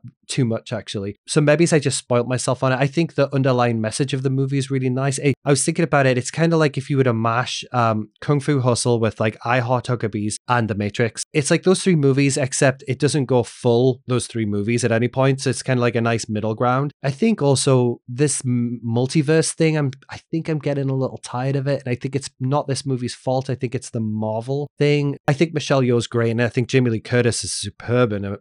And Michelle Yeoh's great in it. Obviously, she's getting a little older now, so she's not as... I mean, she still does a great job physically, but I'm going to just go with my gut right now. And you said C, Eric? Yeah. Mm-hmm. I think I'm going to compromise with you, and I'm going to go C for this right now. This might be the one movie on this list where most people are kind of shocked that what we're putting it at. I'm not saying it deserves to be here, but right now, I don't know 100% how I feel about this movie anymore. I don't think it's going to make my top 10 at the end of the year anymore. Oh, wow. I know, right? That's typical of me. I blow so hot and cold. You know That's what I mean? good. I mean, it means you're thinking about it. You're thinking about what's good, what makes sense for you in that list, you know? Okay, moving on. 2022, we're on the home stretch, Eric. From 2022, we have Ty West's X. In 1979, a group of young filmmakers set out to make an adult film in rural Texas, but when their reclusive elderly hosts catch them in the act, the cast find themselves fighting for their lives. Okay, who's in this? Mia Goth, Jenna Ortega, Brittany Snow, Kid Cudi, who's like a rapper, I guess. That's about it for the cast. Eric, over to you. I would say this is probably the funnest movie on this list. Yeah. Potentially, yeah. because it knows what it is. It plays around with that genre. Those performances are really great. It reminds me a lot of things that I all those great horror movies that I watched as a kid growing up. I would say it sits at a B for me right now. Interesting, because we're going to have to talk about Pearl in a moment. I know. Kind of can't talk about one without talking about the other, it seems now. I agree with you. I think of all of the movies on this list, X is the movie that just is so happy being what it is, that doesn't seem to have any aspirations of being anything more than just being a rollicking good time. And I think with that being said, I think it nails it. Do I think it's Ty West's best movie? Not by a long shot. I thoroughly enjoyed my time with it, and I love the throwback element of it. I think the casting's great. I far prefer Mia Goth in this movie than I do in Pearl, but we'll get into Pearl in a moment. Yeah. I would have to say B or a C. You said B. Yeah, I say B because it's just, like you said, it knows what it is. It's fun. And it's very kind of reminiscent of those fun movies that we watched as kids. Would you compromise on a C? Because I feel like it's right down the middle of this movie. What do we have? We have Enemy and Lock. And Everything Everywhere. Everything Everywhere. Yeah, absolutely. C. Of all the movies on this list, too, this might be the most rewatchable movie on this list. I feel like you could put this on at any time and have fun with it. I think it's a little overrated, but we'll get into that when we talk about Pearl. Yeah, and I mean, I don't know how it's going to sit once everything is done with it, depending on how Maxine wraps everything up. And I don't have high hopes. No. No. A little behind the music for you here. We were going to record an episode on Pearl as a combo episode. So we're going to cover Pearl and Barbarian because we've seen them, but we just can't seem to get our schedules together to do the episode. So I think it might be lost in time. I don't think we'll ever get around to doing a Pearl episode or a Barbarian episode for that matter. But that was the intention. This is why we've been moved around and doing this and what we're doing now. Anyway, just thought I'd let you guys know. And still here. I'll just throw this out there real quick. If you have a choice between seeing Pearl and Barbarian, go see Barbarian. Hell yes, go see Barbarian. If I had to choose between X and Barbarian, I'd say see Barbarian. Yeah, 100%. Yeah. Barbarian may get on my top 10 for this year. It may do. We'll see. Next movie from 2022. We did an episode on this movie too. It's Alex Garland's Men. A young woman goes on a solo vacation to the English countryside following the death of her ex-husband, and chaos ensues. Starring Jessie Buckley and the great Rory Kinnear. Other than that, over to you, Eric. This one is easy for me, just how everything is kind of falling in line. This is a D tier for me. Not because it's bad, but because I think it is not as good as X, because X is a lot of fun. Where Men, it's not fun. It's definitely not fun. Yeah, it's not fun. It's not meant to be fun. It's meant to make you think about a lot of different things. It is smart in the way that you have to pay a lot of attention to everything that's going on. Have to know a little bit about mythology, a little bit about folklore, a little bit about abuse, depression, anything that'll make you sad. There's just a lot. There's a lot going on with it, and it's not a movie that I'll probably ever revisit. So, but it's not bad, like I say, an F tier or something like that, where it's like, bleh. It's great to look at. It's beautiful. Music is amazing. Technically, I mean, it's Garland. It can't look anything but spectacular. It's just not the story for me. But I'm comfortable with like a D for it. Guys, you can go and listen to our full episode on Men 2 on the main feed. Men proved to be pretty divisive when we were talking about it then. I think it is still now. I don't even remember what my impressions of it. I think you were right down the middle on it. Mm-hmm. I think I was more positive. Yeah. But then this is interesting for me, man, because when I'm positive on it, I'm like really positive. But when I'm negative on it, then I'm like kind of super negative on it too. I think I might have been the most negative person on the podcast about this movie. Really? When we did it. Yeah, I don't in a way. That. I'm all over the place on this movie. I can't in good faith put it in a D or a C. Personally, I think it's a B. And the reason I think it's a B is because I feel like there's more to this movie than I'm giving Garland credit for. At least I hope so. That's my big thing is that if the movie's doing what I think it's doing, then it's a better movie. But I don't know if Garland's really doing what I think he's doing. Therefore, that's a really tricky way to get it. You'll have to listen to the episode to understand what I'm talking about with this. For me, it's got to be a B. I mean, it's a better movie than Locke. It's a better movie than Enemy. I would disagree with that, but you know. I feel like the movie's a bigger failure than those other movies, but it's in a good way. And then again, though, is it really shooting for something? I don't know. That because I think frustrates the hell out of me. I think Villeneuve is a better director. And I think fuck no. Yeah, 100% he is. No. 100% he is. God, no way. Yeah. Absolutely no way. Yeah. No, Villeneuve usually gets better director of photographies. I don't think Villeneuve's a better director than Garland. I don't think Villeneuve's not even a writer, is he? Not sure. I'm not sure if he writes on his projects or not. No, I mean, give me Garland over Villeneuve any day of the week. Villeneuve's just like the French fucking. No way. Alex Garland isn't going to make Sicario the way Sicario was made. Dude, wow. No way. Annihilation's a better movie than Sicario. Do you know why Sicario's really good? No way. You know why Sicario's really good? Because Deakins shot it. That's why it's really good. Yeah, I know, but that's his DP. That's his DP. The best thing about Sicario is the way the movie looks.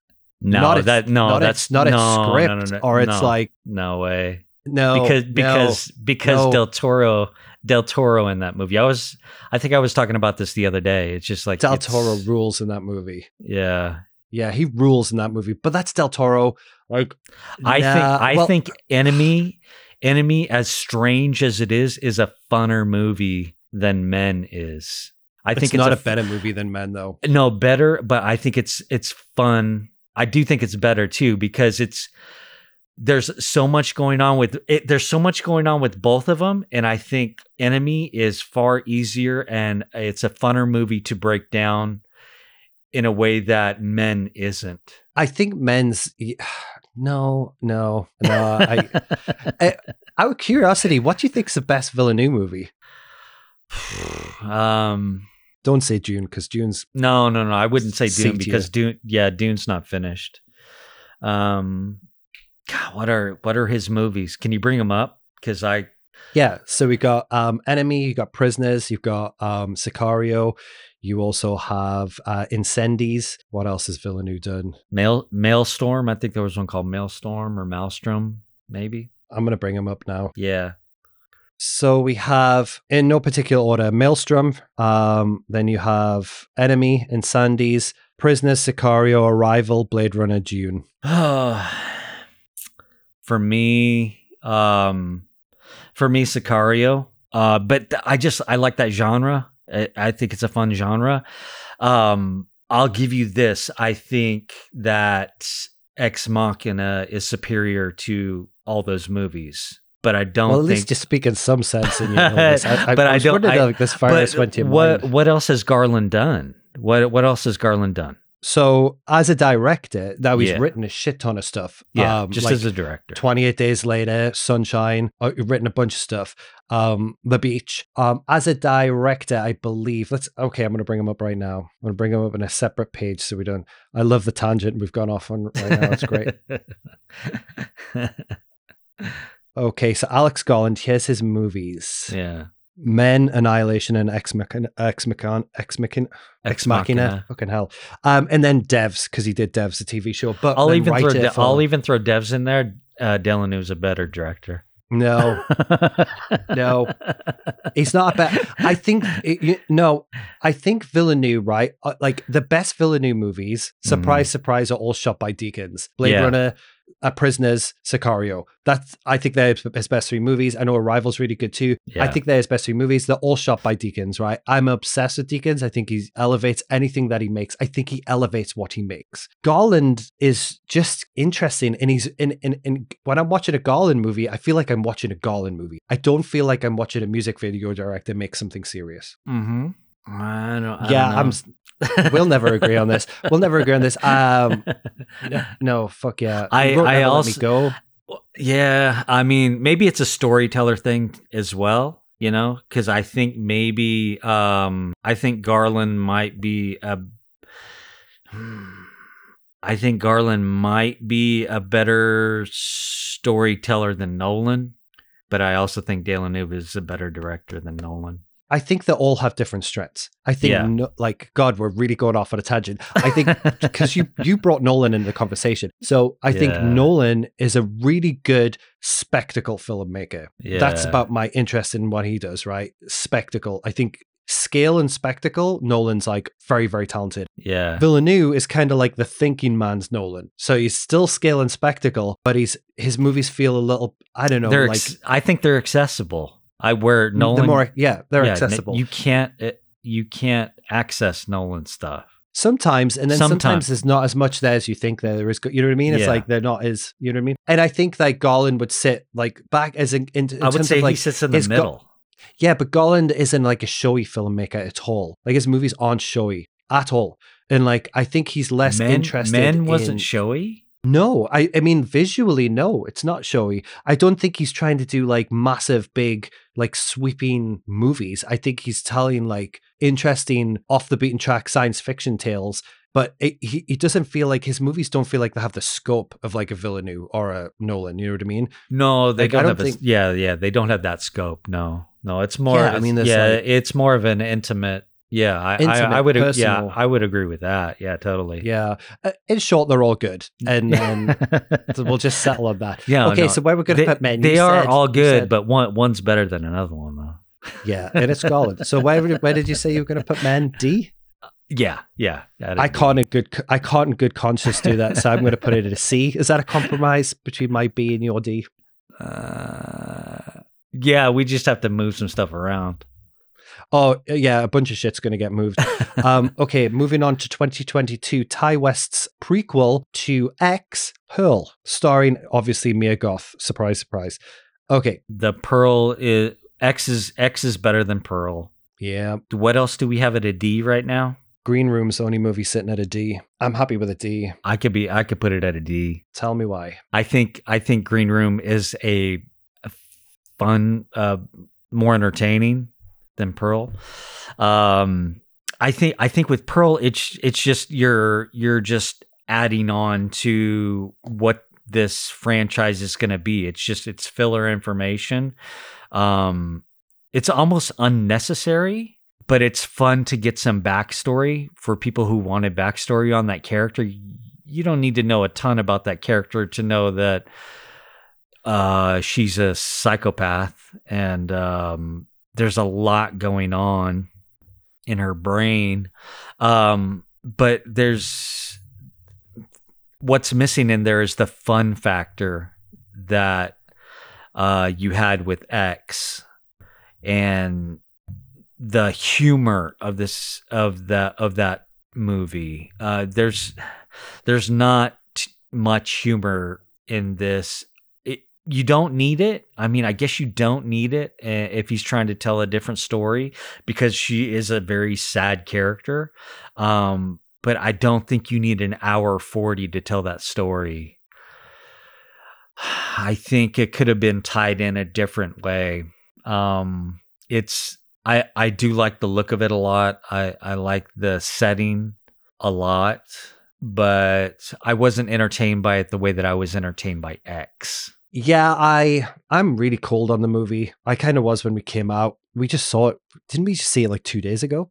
Zach, who unfortunately is not on this episode, this is his most anticipated movie of the year. Probably, I would see. He seemed so hyped for this movie. And I know Zach's a lot more positive on it than I think even you and I are. I just didn't think it was very good. I just don't see what all the fuss is about. I don't see what everybody's like, oh, it's so disturbing and unsettling. I'm like, is it? Is it really? Because it just kind of feels like broad strokes psycho melodrama. Like it doesn't feel like nuanced or like interesting. She's very over the top. And I know then they're like, oh, but that's the style of it. It's like Gone with the Wind, The Wizard of Oz, but then it's really deeply unsettling, and her character is like breaking down her mind of it. And I'm like, no, it just feels cartoonish to me and like comic booky.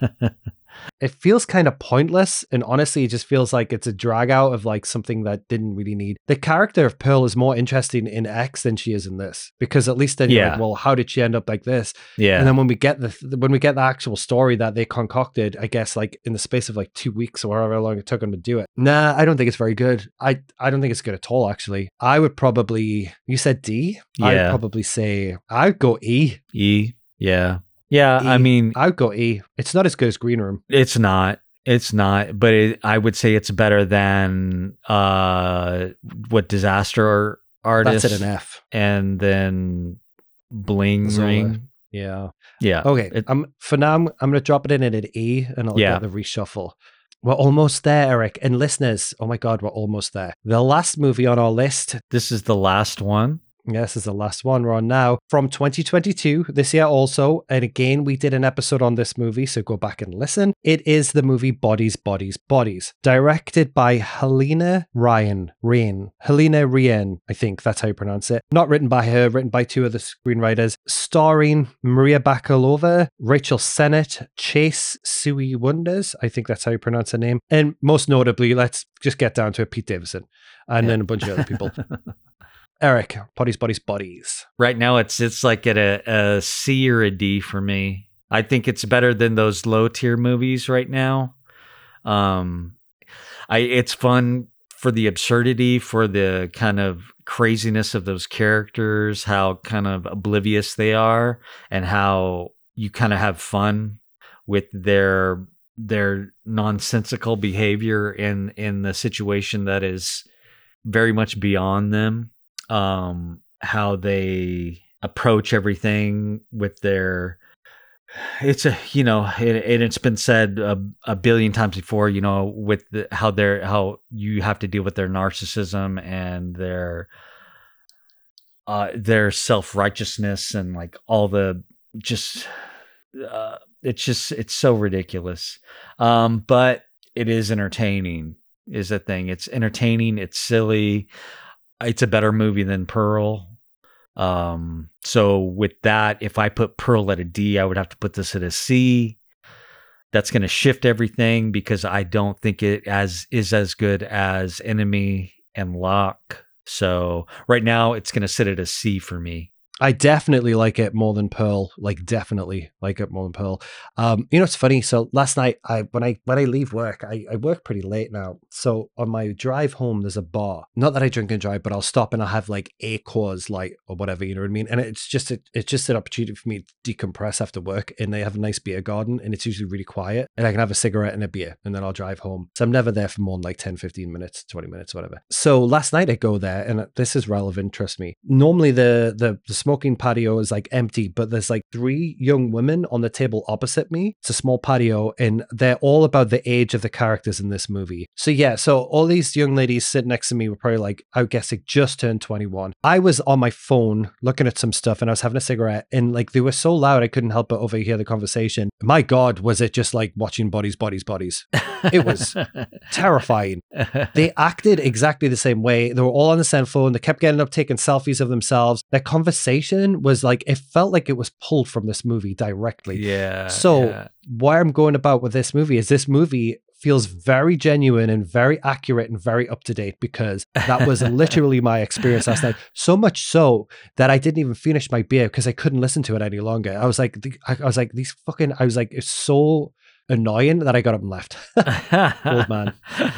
Old man Scott. You don't want to like it, but it's entertaining enough to like it just for the ridiculousness of it. So where did you say, Eric? You said C? C. Yeah, I'll settle on a C too. No problem. We've reached the end of actually putting the movies in the list. Now we have to go through and whittle it down to our final selection and where the movies should sit. Should we start at S and work our way down? Yes, because stuff's going to get pushed down. It is going to get pushed. So starting at S, right now we have Moonlight and The Rover. I think those stay. You confident that The Rover's an S? Is it recency bias because we both just recently rewatched it? Or are you confident that it's an S with Moonlight? As in, do you think The Rover's an A? I think the Rover is easily an A. I think Moonlight is a better movie than Rover. So pushing Rover down to an A was completely acceptable. I rewatched The Rover literally like 2 nights ago. Me and Eric were talking about it. I was just mesmerized by it. The movie's fucking incredible. I just don't know if I'm a little high on the hog with The Rover right now. Okay, so right now we have Moonlighted and S, which is a lock in my opinion as an S. Okay, in the A tier then, that gives us Ex Machina, The Rover, The Witch, and Uncut Gems. Phew. Good Lord. They could all stay there in my opinion. The Rover, Uncut Gems, The Witch. The Witch. Yeah. None of those are... I think they're all as good as each other. None of them are below an A. Yeah, in my opinion. B and C, I think, is where we need to really thin the herd. So in the B tier right now, we have Hereditary, Good Time, Midsommar, Lighthouse, and The Green Knight. Green Knight can go down. I think so too. I don't think it's as good as Hereditary or Midsommar or The Lighthouse. Does Good Time live in the B category with those movies? I don't know. What's your reasoning? Midsommar, Lighthouse, Good Time, and Hereditary. Hereditary stays. Which one is better to you, Midsommar or Lighthouse? Midsommar. I would shift Lighthouse. You'd rather push Lighthouse down than Good Time? Well, no, that was the thing. And then next I was saying, where does Good Time sit with those two? And with Midsommar and Hereditary, I don't think Good Time. Ugh, there's such a different type of movie, though. This is why making these lists is pointless, but we've spent 2.5 hours doing it, so we're going to finish it. I say that we push... You're not as strong on The Lighthouse as I am, are you? I'm not. I say that we push The Lighthouse down to C. Yep. Something has to give, and I'll compromise with you on Good Time over The Lighthouse, because you think Good Time's better than The Lighthouse, don't you? Yes, I do. Yeah, I think Pattinson gives a far better performance in Good Time. His performance at Good Time is better than his performance in The Lighthouse, for sure. I think the problem with The Lighthouse is Pattinson is up against Dafoe, who is basically eating the entire screen. Yeah. It's so hard to compete with Dafoe in that movie. Yeah. That's maybe why the movie feels a little lopsided. Okay, so C is really thick, so we have to thin this like we do. So in C right now, we have The Lighthouse, Enemy, Lock, Everything Everywhere, X, Green Knight, Men, and Bodies. Oh, Lord. I think Bodies does not belong in the same category as Lighthouse, so it has to drop. Yeah, that has to drop. I would say The Lighthouse is the strongest movie of all of these in this run in C right now. So I think we should judge everything by The Lighthouse. Okay. So I think Bodies isn't as good as Lighthouse, so it drops. No. Men isn't as good as Lighthouse, so it drops. Correct? Correct. The Green Knight, I think that can stay. The Green Knight stays. You think? Against The Lighthouse? It's an equal? I'm asking. I don't know. I'm scared to say. I would say yes. X? I don't know. No, it's not. No, it's not. In terms of craft, it's just not. It's not on the same level. Even just in terms of craft, it's not on the same level. Okay. It's either The Green Knight or The Lighthouse. Yeah. I know it's working with a smaller budget, probably. Everything Everywhere, I think I'm kind of happy with it sitting in that C category because I do think it probably stands neck and neck with Green Knight and The Lighthouse. I think it's on the same level. Yeah. Yeah. Lock? I don't think Lock belongs on that in there. No, Lock would drop. And Enemy, does Enemy stay? I think Enemy drops too. Yeah, because I think Lock and Enemy are on the same level. Yeah, so I think Lock and Enemy are a lock, no pun intended, as a D category, right? That's where they've went to now. Yeah. I think that's the standard for D. Okay, in which case, does Green Room still hit that standard? With those two, and what else is there? X. So right now we have Pearl. X, Men, Bodies, and Green Room, all in the same category as Enemy and Lock. I think Green Room stays and everything else drops.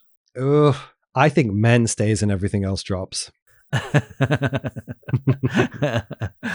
Oh man, I mean, Men just is not entertaining the way Green Room is entertaining. Yeah, but then is entertaining a metric of quality? Is it? It's a metric. It's part of the metric, but is it as important? Like Schindler's List is not entertaining, but it's a great movie. Good point. I know it's a bad example to use, though. Good point. I mean, it's the most on the nose example. Yeah. The only thing about Schindler's I'll List say is this. It's just not fun. I think Green Room is better than X. So if it drops, then X is dropping too. I think Saulnier is a better filmmaker than Ty West. Yeah. Oh my God. I know we're talking about what the filmmaker is as opposed to the movie now.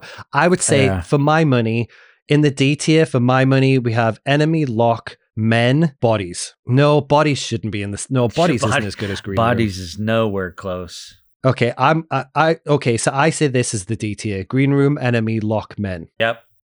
Okay, cool. E category, moving on down, we have Bling Ring, Pearl, Bodies, X. Bling Ring's got to go. It's not as good as Bodies. No, that's true. Or X. Yep. And Pearl's not as good as Bodies or X. Yep, you got it. Okay, F tier, and this is the last one. I'm not making any more fucking tiers. F is the bottom.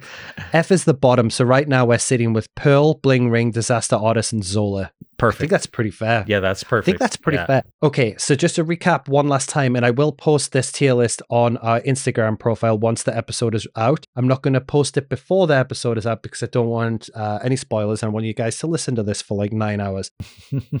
This is a final ranking. Eric, this is the last chance you have to save anything, and this is set in stone forever. Oh, Lord. S, we have Moonlight. In the A tier, we have Ex Machina, The Rover, The Witch, and Uncut Gems. B tier, we have Hereditary, Good Time, and Midsommar. C tier, we have The Lighthouse, Everything Everywhere, and The Green Knight. D tier, we have Green Room, Enemy, Lock, and Men. Yeah, it's the bottom part that's a killer. Yeah, the D's the most contentious, I think, for me. It definitely is for me because I feel like Ben should be higher, but I'm willing to settle on it. E is pretty clean cut. It's Bodies and X. I think that's pretty clean cut. Yeah. Very straightforward. F tier, I think, is all very obvious too. Pearl, Bling Ring, Disaster Artist, Zola. I think that's pretty good. Yeah, I think that's good. I think that's fair. We did it. You know what's crazy? I was thinking about this when we were talking about it.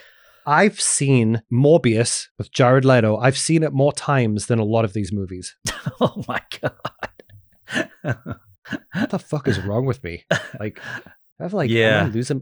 Yeah. Ugh. But Garland is a better director. Okay. No, but I mean, as in, like, I'll just put Morbius on if I'm like half asleep and I'm laying in bed and I just put something goofy on. Yeah. Kind of like my new go-to terrible movie because it's just like I could totally just zone out when I watch it. No, but yeah, Garland is better than Villeneuve for sure. Okay, so thanks for confirming that, Eric. And make sure that you do on the Instagram. Just make sure you do a poll with. Can I do a poll with all of? Oh, with Garland? You want to do a poll on the Instagram? I'll do one on the episode and the Instagram. Yeah, with Garland and Villeneuve. I'm going to do that poll. God, well, we made it. I didn't think we'd make it. It was it's like 85 degrees in my room now because I've had the AC off for like 2.5 hours. You're the color of a tomato right now. Oh, I do look really red. That's hilarious. Okay, well, Eric, thank you. And I know you weren't feeling too well, but thank you for making the sacrifice for our listeners. Yeah, that's what I do. Blood and tears.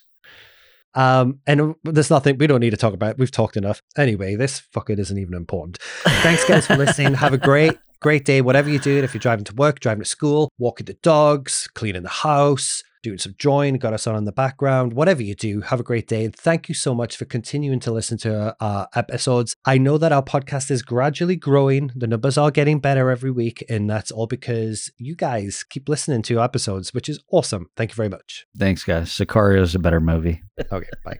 Eric's fired. Okay, bye.